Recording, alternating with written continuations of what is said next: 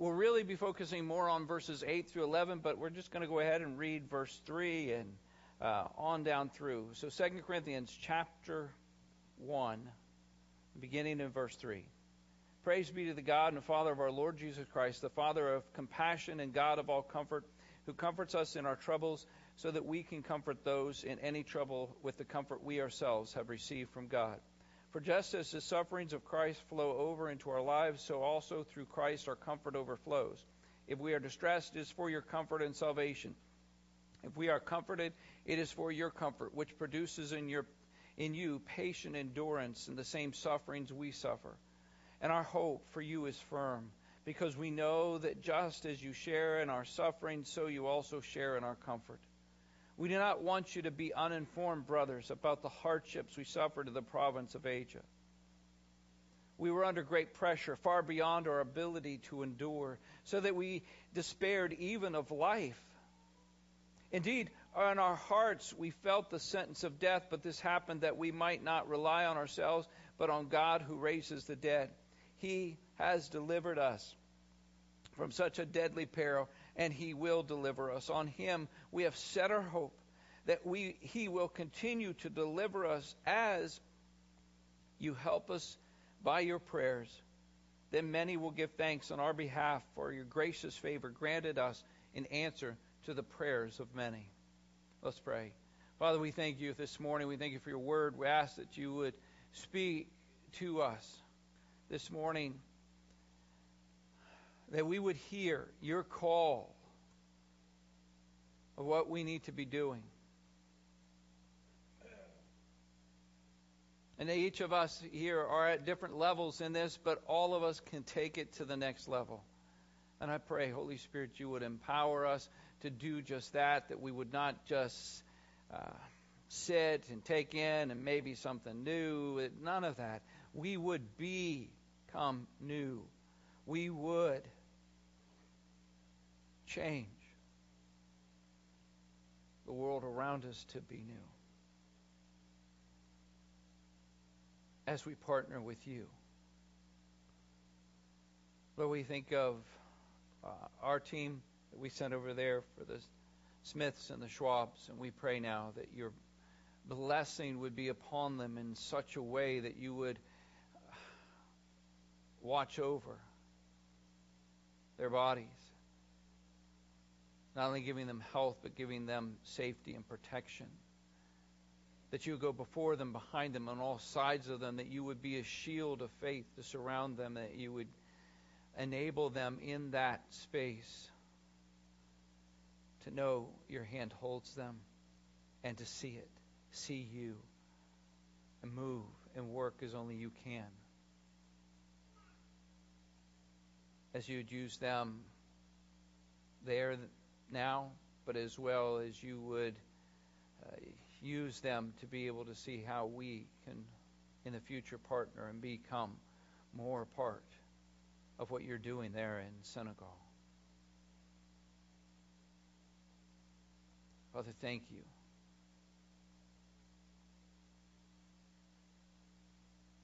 For the blessings that we have received.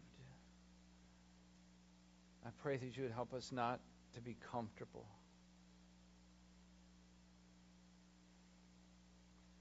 but to recognize the battle. Oh God, surround us, cover over us with your blood, Jesus.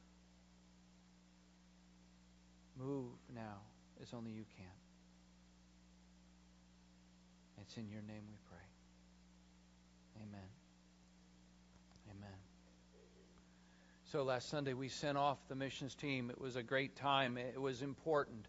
And it was important as well that for we, as we talked about, was for us who are here, who are stay behind, so to speak, to recognize that we are in a partnership. And partnership not only with our missions team, but with the missionaries who are there. Those who have the gospel ministry are there. In fact, that's a part of what the T-shirts. Remember the back of, some of you wore those T-shirts. Some of you had those. And in 2 weeks, they'll be back. The last Sunday of October, they'll be sharing with us. I encourage you. You can wear those T-shirts again, kind of out of support and for them. But this whole together, partners in the Great Commission. And one of the main ways that we can support and have that support role for not only for them, but for missionaries and for others who are out there is through prayer, which is really what's talked about here in 2 Corinthians chapter 1, verse 11. As you look at verse 11, hopefully you'll keep your Bibles there. Occasionally we can turn some other places, but specifically right here, verse 11, he says, as you help us by your prayers. As you help us by your prayers. Hopefully you've been praying for them.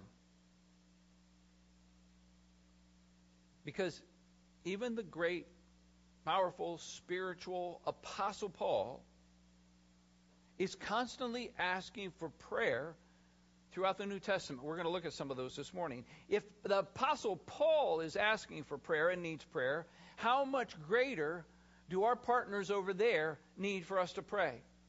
And we recognize that, but what kind of prayer? I don't know that we need to necessarily convince anybody here that we should be praying, but what kind of prayer? What kind of prayer that helps them and their need? I mean, surely we prayed for God's provision. We prayed for God's provision for the team before it went out, and for God's provision to meet their needs, for God to bless them. But they have a greater need for prayer than that. We need to have a next level kind of prayer on their behalf. Because listen to what that need is. That as you helped us by your prayers, but how did they help them? Listen to where they were. Look back in verse 8 there. We do not want you to be uninformed, brothers, about the hardship we suffered in the province of Asia. We were under great pressure, far beyond our ability to endure, so that we despaired even of life itself. When you think about what they're going through, that was no time for God bless them missionaries real good. Right? That's not a time for them to kind of just bless them. When you think about what was just said in verses 8 and 9, that is a call to battle stations. Battle stations. With what's going on, with what they're doing. To take up a position, to go to war for them on our knees. God's challenge for us today is to go beyond just praying for the daily bread kind of provision in their lives, but to pray, deliver them from evil protection prayers. Short-term missionaries, lifetime missionaries that are over there, full-time Christian staff and workers. None of them were meant to battle it alone. We talked about it last week. I encourage you to check out listen to the MP3s. What Paul says, the kind of prayer we need, is I urge you, brothers, by our Lord Jesus Christ and by the love, the Spirit, to join me in my struggle by praying to God for me. Again, if Paul can say that, how much more for the Smiths and the Schwabs? More than that, for Eric and Vicky. How much more for so many others? How many of you can think of someone beyond those that you know that is serving the Lord someplace out of this country? And hopefully more of you can think of those who are missionaries or international workers. And as we go through, we will be having, here come in December, we'll have our missions conference.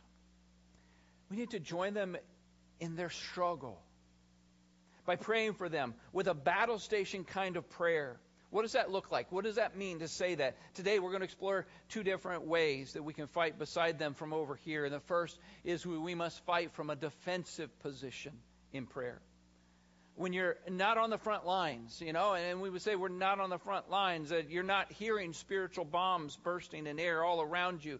What can happen is you might think things are going good. I mean, if your life, you got a lot of problems in your life and things are going good for the most part and things seem going good around you and the people and things seem to go good, the home church and all that stuff, you just get to that point where you just think, well, this is going good. We'll just sit back, relax. Or maybe not relax. Say, well, you need to kind of do some new things, keep busy. And we become distracted from what really is going on around us. We become so busy with our life and what's going on, we're missing it. We need to wake up from our slumber. The church, the American church, needs to wake up from the slumber and remember that the devil is not sitting back and relaxing. As John 10:10 tells us, Jesus says, the devil is the one who has come to steal, kill, and destroy. Especially those on the front lines. The front lines that are attacking his territory. You see, Ephesians 2 says that Satan is the ruler of this present age. Or 1 John 5:19 tells us that the whole world is under his control. In a sense, the devil has got missionary pictures on his oven. Some of us have it on our refrigerators, right? How many have missionary pictures on your refrigerators? I'm just guessing there's no refrigerators in hell. I don't know. That's why I say he's got it on his oven, He's got the pictures there. Or better yet, on his dartboard. As Ephesians 6 tells us, as he throws his fiery darts. Which is why we need to pray. To pray a Battlestations kind of prayer. Yes, we are all at war, so to speak, as Ephesians 6:12 tells us that. All who are believers, we're all at war. But those who are on the front lines are particularly targeted by the enemy and need support troops. I know sometimes we talk about this and we talk about prayer, and some people just feel like, yeah, I should do that. That's good, but we don't see it as really that important. We don't see our role. Maybe our role can have some other importance or something else we can do. Prayer, well, at least I can pray. Okay. And yet, with the battle that is actually going on, it will not be won by programs or preaching or printed materials or movies or anything. The battle that is going on, what would be good and helpful to it, is that which is spiritual, because it is a spiritual battle. It is a spiritual battle between the enemy and Christ. It is a spiritual battle for the soul of that person and those people, and it is that spiritual part of them that is not going to be changed and reached by just man kind of things that we do, that we all get concerned about, and what seems like the most I can do, when we start to realize that prayer is not the least we can do. That the battle station prayer is actually the most that we can do, because that is where the battle is won, on our knees. It means we got to go to battle stations, partnering in prayer, keeping in mind that those who are missionaries and others, they're just ordinary people. Just like us, there's no super saints. Same thoughts, same feelings, same struggles, same burdens, same trials, same temptations. Sometimes it may even be a little stronger, because the spiritual heat gets a little hotter when you're out there in isolation, when you're out there alone in a strange place, when you need more than just prayers of provision. You need prayers of protection. You need to go on the defensive. Prayer that they would be prepared. That's in spiritual armor for the attacks that are going to come. Paul talks about so many things that happened to him in 2 Corinthians chapter 11, verse 26, 28, just keeps happening. That natural disasters, dangers from people, and those that are supernatural. Because that's what, as we go back to our passage of 2 Corinthians chapter 1, verse 10, we read 8 and 9, and then he says in verse 10, He has delivered us from such a deadly peril, and He will deliver us. On Him we have set our hope that He will continue to deliver us. Why? Now, obviously, trust should be in Jesus, that He will deliver us. We've put our hope in Jesus. We put our hope in God to deliver, yes, but the sentence doesn't end there. It says, and on Him we have set our hope that He will continue to deliver us as you help us by your prayers.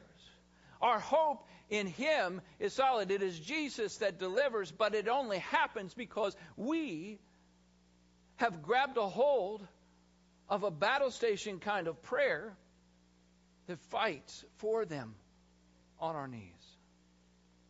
Here is a call to battle stations by a veteran warrior in the front lines. Let me just read an account. In 1947, while I was traveling, and this is from J. Oswald Sanders. Some of you have heard him. He was a general director of OMF, Overseas Missionary Fellowship, used to be China Inland Missions and things like that. But in 1947, while I was traveling on horseback in central China with Mr. Fred Mitchell, we came to a spot that was notorious as a robber hideout. The missionary accompanying us was keeping a sharp lookout. Suddenly, we came upon a body lying beside the path. The victim was obviously not long dead. The brigands had been at work. A few days later, I received a letter from my wife asking whether we had been in any danger on a date and a time she named. On that particular night, she had been suddenly awakened with the strong impression that I was in danger. She rose and prayed until the burden lifted and peace returned. On consulting my diary, I discovered that this midnight prayer synchronized with the time we were passing through the robber-infested area. God heard and answered the prayer for safety of His servants. She took up that call. We're here on the home front, have a responsibility to join them in battle there, just like his wife. 2, as verse 11 here says, to help them by our prayers, but a help that is real, a help that it is not just a extra added blessing help. There's so many different biblical examples and types of prayer for God's protection and these kind of things, like 2 Thessalonians chapter 3, verses 2 and 3 here. And pray that we may be delivered from the wicked and evil men. For not everyone has faith, but the Lord is faithful, and He will strengthen and protect you from the evil one. Let's pray for that shield of faith to wrap around and protect them from all directions. We need to go to war. We need to go to war for those that would do them harm, not only because this world can be a dangerous place in general, but for Christians in many of the places it's dangerous, and more than that, for Christian workers, especially when we think about our workers in the Christian and Missionary Alliance as we are going to places that are darker than ever, places that the government and the majority religion are hostile to Christianity. They face greater opposition on the front lines. That doesn't mean that Satan doesn't try terrorist attacks on us here. But we need to pray that they would be able to see the battle, that they would be able to see the struggles and the things they're going through is not against flesh and blood, but against the principalities, against the powers, against the dark forces of evil in the heavenly realms. Pray not only that they would see that battle for what it really is, but they would see the whole battle that's taking place, just like in 2 Kings chapter 6, verses 13 to 17, where he prayed that Elijah prayed that the eyes of his servant would be open, and he could see on the whole hillside filled with horses and chariots of fire all around them. That those who are with us are more than those who are with them. To pray for them in that way. We need to pray that they would realize that while the battle is fierce at times, that in time there is victory. As Revelation 12 tells us, we have overcome him, overcome the enemy by the blood of the Lamb and the word of our testimony. These attacks come physically, mentally, emotionally, spiritually, socially, every way, with little waves and sometimes big tsunamis. The enemy can hit physically and emotionally, and needing the battle station kind of prayers. Like Dennis Whalen, some of you may have heard of him from the past in the Christian Missionary Alliance. He says this, he says, I woke up the next morning as he was over there. He says, I woke up the next morning with photobia. Phototopia. Maybe you've never heard of that. It's a condition in which the presence of light causes intense pain. Patty, I'm assuming his wife, Patty packed me up, and off we went to the doctor. He immediately suspected meningitis and admitted me to the hospital. The doctors gave me codeine and Tylenol for the headaches. I had a spinal tap that proved negative for meningitis. I actually began to feel better. The following morning, things looked good. The doctor was talking about releasing me the next day. Unfortunately, the next morning, I awoke with 105-degree temperature, and I was covered from my head to my waist in blisters. I was moved to intensive care so that I could be monitored closely, but the doctors were not holding out much hope. 3 different specialists and 3 opinions. The medical team decided that I had encephalitis, along with Stevens-Johnson syndrome, an abnormal reaction to a medication they'd given me. One doctor told Patty to gather the family because I had only 2 hours to live. Another said if I did live, I would be blind, and yet another said I would have brain damage. The good news is that I got sick in September. Back then, most of the CMA, the Christian Missionary Alliance, district conferences were held over a 2 or 3 week period. That's usually when ours is. And so the word began to get out that this young missionary candidate who was in the hospital near death, and Christians from all over the country called Patty to say they were fasting and praying. In fact, my own father-in-law asked the Lord to take him instead of me. Leaders within the alliance came to my bedside to pray for me, and although I was too sick to remember them even being there, but God was doing something through his people. I was improving, and after 1 week in intensive care, the best week of rest I ever had, he says, the doctor moved me to a private room. And when he came to release me from the hospital, my doctor said, there is no medical reason for me to be alive. But we know there was a reason for him to be alive. Because people pray prayers like this. Because people pray battle station kind of prayers on his behalf. Pray.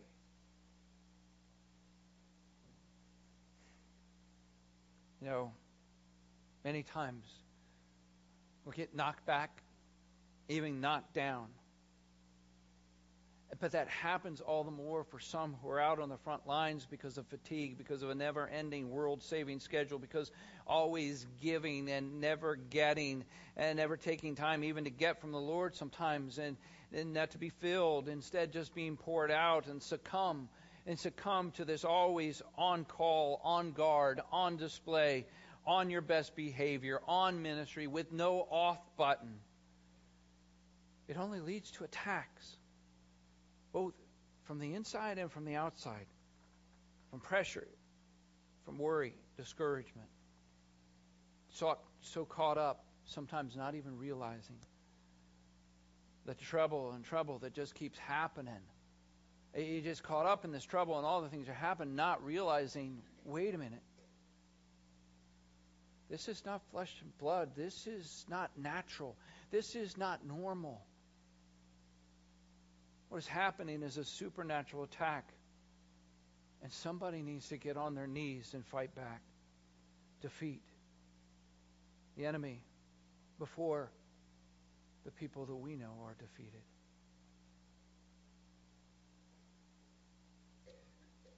He says in verse 8 in 2 Corinthians here, chapter 1, he says, we were under great pressure, far beyond our ability to endure, that we despaired of life itself. The Apostle Paul felt that way. If he can feel that way, don't you think some of those can feel that way? Even with Eric and Vicky and others. We need to go to war. Not only for them, but for those that they feel responsible for. To pray. That God would move, not just for them, but for their family. Their family with them there, their family back home. Their brothers and sisters in Christ. I think all of us could probably share, and I know I have some, I had to do it this morning, some battle station kind of times in the middle of the night, like the first story, where you were awoken and somebody was brought to your mind. And sometimes, you know, Sometimes we are just worried and obsessed about people in our lives, and we haven't given it to the Lord. And sometimes we are not really awoken. We just never really slept because we never gave it to the Lord. But there's other times where we awoken to pray and something's going on. In fact, even somebody that you don't normally think about, somebody that doesn't really come to your mind, and suddenly you're thinking to go to battle right then and there. Not just put it off, and then even to just check with them to see that taking this battle stations kind of prayer may seem like a little thing, but in the end it makes a big difference. Even as we take up defensive positions in prayer on their behalf. But that's not the only kind of battle station prayer we need to have. The other one is that we must fight from an offensive position in prayer. You can't just stay on the defense and win. We've got to go on the attack. I mentioned this recently to a number of young people speaking to you. You say, all right, I got the armor of God on. And think, okay, I'm good. I'm protected. I'm safe. And when you have the armor of God on, there's a sense that you're safe. Except there's also a sense the enemy's safe. He's safe too, because all you got is the armor on. You're just defending yourself, just protecting yourself. And we forget that we've been given a sword of the Spirit as an offensive weapon. To take up the sword of the Spirit, to fight the battle, to swing away, to press forward, to break down the gates of hell, to kick open the doors, to pull down the strongholds. As it says in 2 Corinthians chapter 10. For though we live in the world, we do not wage war as the world does, for the weapons we fight with are not the weapons of the world. On the contrary, they have divine power to demolish strongholds. And we demolish arguments and every pretension that sets itself up against the knowledge of God. And we take captive every thought to make it obedient to Christ. And set the captives free. Samuel Chadwick long ago states, the one concern of the devil is to keep saints from prayer. He fears nothing from prayerless studies, prayerless work, prayerless religion. He laughs at our toil, mocks at our wisdom, but trembles when we pray. Let us break through to see the Colossians chapter 1 verse 13 kind of prayer, kind of thing happen, fulfilling in people's lives where they are rescued from the dominion of darkness and brought into the kingdom of the Son. You want to see that? You want to see people rescued from the dominion of darkness and brought into the kingdom of the Son? And we say, yes, we want to see that. Well, it's not going to happen if we don't pray.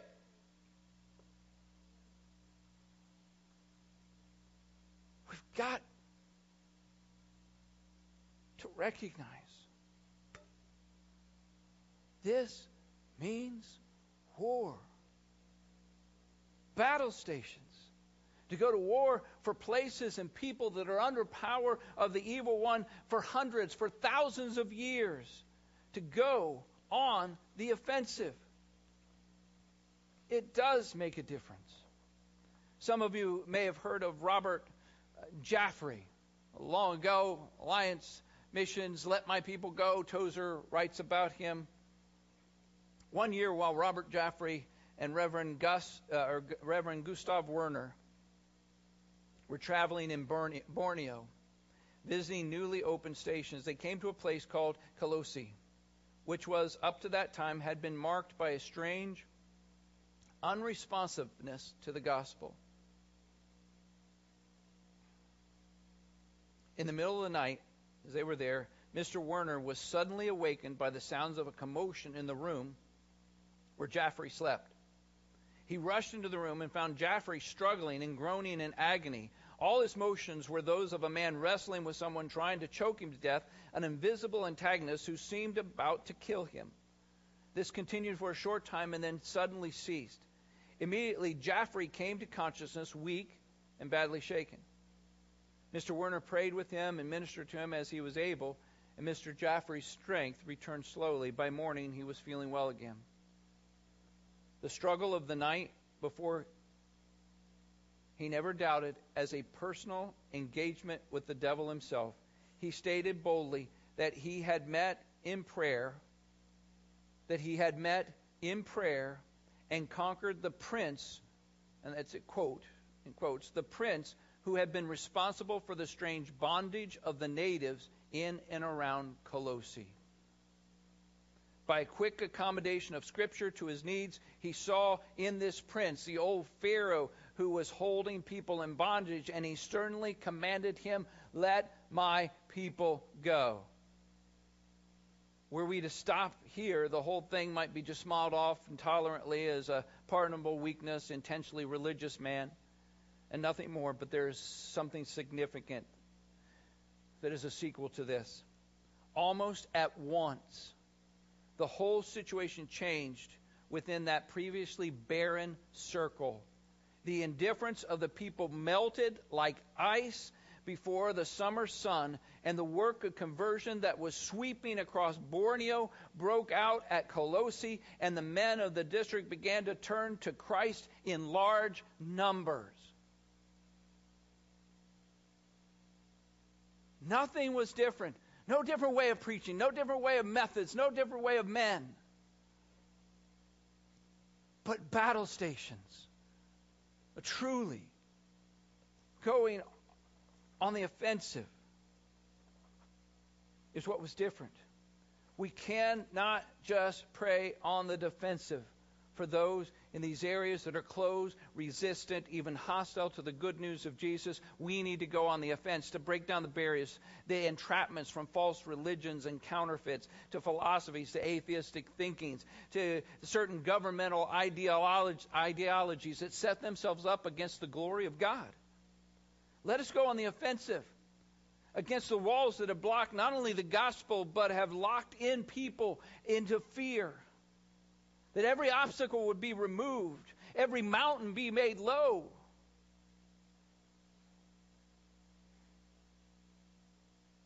That the gospel may spread even quicker. May we pray. Pray. Finally, brothers, pray for us that the message of the Lord may spread rapidly and beyond, or just as it was with you. Pray. Pray the doors would open, areas that formerly closed, hearts that are formerly closed that were hardened, that would be softened, that things would be open. Pray. Pray not only that, Colossians gives us another example in chapter 4 here. Devote yourselves to prayer, being watchful and thankful, and pray for us to the God may open a door for our message so that we may proclaim the mystery of Christ, for which I am in chains. Pray. Pray for that opening, that open door.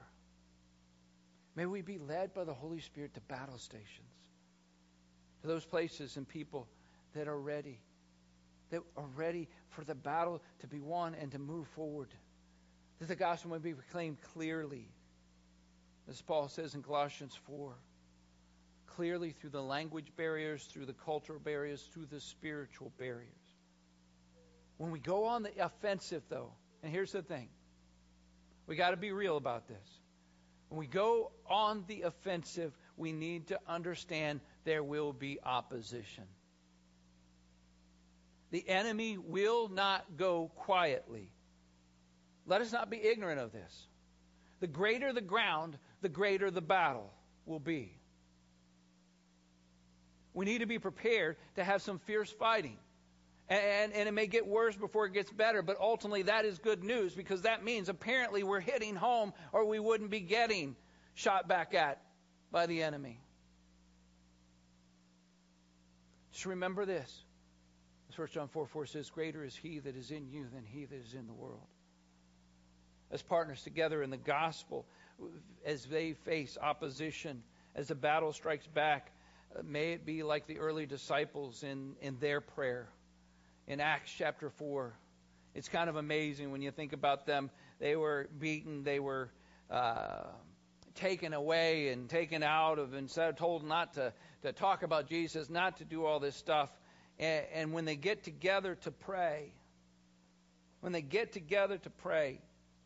in verse 24, after they heard the whole news of what had happened to Peter and John, what the authorities and the chief priests and the others had done to them, and said to them, when they heard this, it says in verse 24 in Acts 4, they raised their voices together in prayer to God. "Sovereign Lord," they said, "you made the heaven and the earth and the sea and everything in them. You spoke by the Holy Spirit through the mouth of your servant our father David. Why do the nations rage and the peoples plot in vain? The kings of the earth take their stand and the rulers together against the Lord, against his anointed one. Indeed, Herod and Pontius Pilate met together with the Gentiles and the people of Israel in this city to conspire against your holy servant Jesus, whom you anointed. They did what your power and will decided beforehand should happen. Now, Lord, consider their threats. And I want you to listen to this. As they prayed, they didn't pray any wimpy, they didn't pray defensive prayer. Lord, keep us safe. They're out to get us. In verse 29, now, Lord, consider their threats and enable your servants to speak your word with great boldness. Stretch out your hand to heal and perform miraculous signs and wonders through the name of your holy servant Jesus. And after they prayed, the place where they were meeting was shaken. They were all filled with the Holy Spirit and spoke the word of God boldly. That is a battle station prayer. May we go to war. Pray, as Paul says in Ephesians 6. Pray also for me that whenever I open my mouth, words may be given me so that I will fearlessly make known the mystery of the gospel for which I'm an ambassador in chains. And pray that I may declare it fearlessly as I should. When you get our radar up, realize, even now, that there are those that we need to go to war for. You know, A.B. Simpson, the founder of the Christian Mission Alliance, long ago, had desired to become a missionary, and although God called Simpson to send missionaries instead, he became legendary for his passion to pray for missions.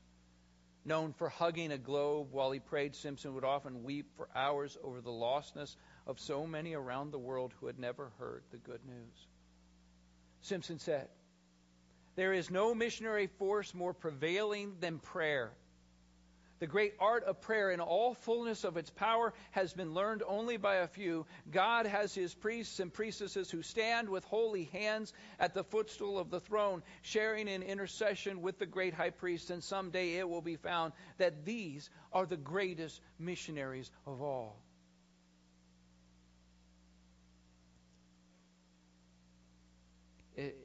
It's a part of our number 2 core value that prayer is the primary work of God's people.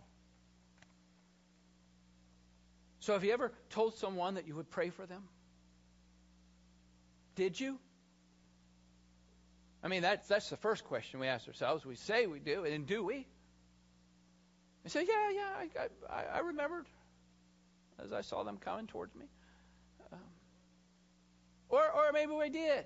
You know, yeah, I put a prayer for them. But what kind of prayer? That person that actually needed that prayer, obviously there was something going on. Did you do more than just a God bless them kind of prayer? Did you go to battle stations for them? Not just let them know, hey, I'm praying for you. Let them know, hey, I am battling with you in this, fighting alongside of you. I believe it used to be in the Alliance and churches in general years ago a whole lot more than it is today. There were many more years ago who wanted earnestly to be a part of the army of God, and yet today more just want to be content with being in the audience of God. We look and we wonder, I remember when all kinds of things, there was more healings. I remember when this was happening. I remember more people coming to know the Lord. I remember there was all kinds of great stuff. Well, if we really think back to remember, we would remember that was a time where there were people who were praying battle station kind of prayers. It wasn't about, we had better people back then. We had better servants back then. It wasn't about we had better methods. It wasn't about any of that. All we had was prayer, real prayer. Army that realizes it's not just prayer that takes place with our ourselves being in our own individual foxholes, but an army that gathered together to pray. You know, when we get together in our small groups, when we get together in our opportunities that are happening here and there, including there's Wednesday night, there's a group that meets for prayer. There's Sunday morning. There's those opportunities. There's coming up on the International Day of Prayer for the Persecuted Church we'll be talking about in a few weeks. As well, on the October 24th, that Wednesday, you see that prayer and praise and prayer event that the Christian Mission Alliance, the president of the Alliance, will be leading. That'll be simulcast video live right here on that night at 7 p.m. There's all kinds of opportunities. There's the opportunity to come. And you know what happened was years ago, and I've been pastor long enough to know years ago, we would say something like that, and there would be a number of people that come. Now I recognize some of the people come because they felt guilty that every time the church's doors were open that they had to be there, or otherwise they didn't get their ticket punched, I guess. I don't know. But you know what? There were many of them who wanted to be there. They say, we're going to pray, we're going to get together. And we're going to pray. But nowadays, you say that, and it's kind of like, it's coming and you're going to be a part of a bunch of people who have smallpox or something. I don't want to be in that. But if you have somebody here that, boy, I would really like to hear that person, or maybe not just speak, but I like to hear they're going to do something musical, or going to have something like that. Oh, we want to do that. We want to come to hear that, or maybe it's just somebody to support. We come because I want to support them. Something that will be good, something that will be fun. And maybe it doesn't just have to be fun. Maybe it'll be somebody that will come and they're going to be teaching something that is really interesting, something that we really want to know more about, something new we never heard of before, something that somebody will teach something and get into the deep, one of the most misused evangelical churchianity words, period. But that's a whole other sermon. You get something deep, then I want to come and hear that. But we had to come and pray.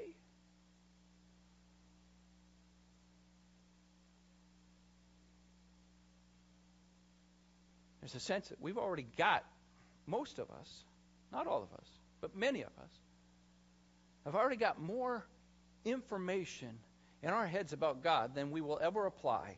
And in the end, the fire will be stoked up and the pile of stuff that we've learned will go versus what are we doing about it? We got to get past the churchianity and get that it is not about what we want. It is not about what we like. It is not about what is fun. This is war. It is time for Battlestations to drive out the darkness as we drive ourselves down on our knees and pray. And then 2 Corinthians chapter 1, verse 11 will come. And many will give thanks for the prayers of many. Many will give thanks for the prayers of you. What you do. You might feel like, I don't have talents, I can't do this, I can't do this, I can't do... you can pray.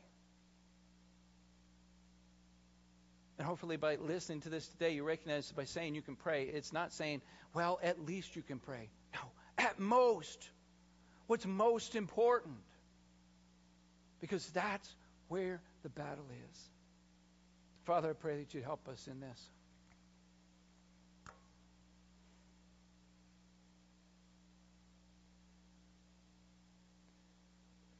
Holy Spirit, that you would speak and move in our hearts, to not just be stirred this morning and somehow walk out of here and lose that, but just to make that decision.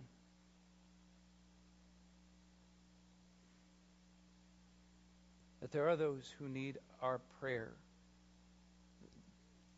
to go to the next level. To go on the defensive and go on the offensive. Help us to follow through with that. For as long as we just keep doing these wimpy prayers, if prayer at all, we will get the wimpy life that we have. Oh, there's so much you want to do. Not only for those who are overseas, not only for those in our missions team that we need to be praying for, but for this work right here that you want to do. Jesus, help us. Holy Spirit, move.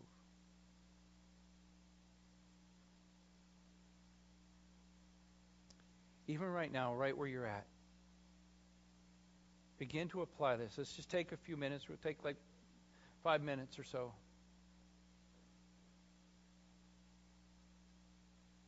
And just to pray.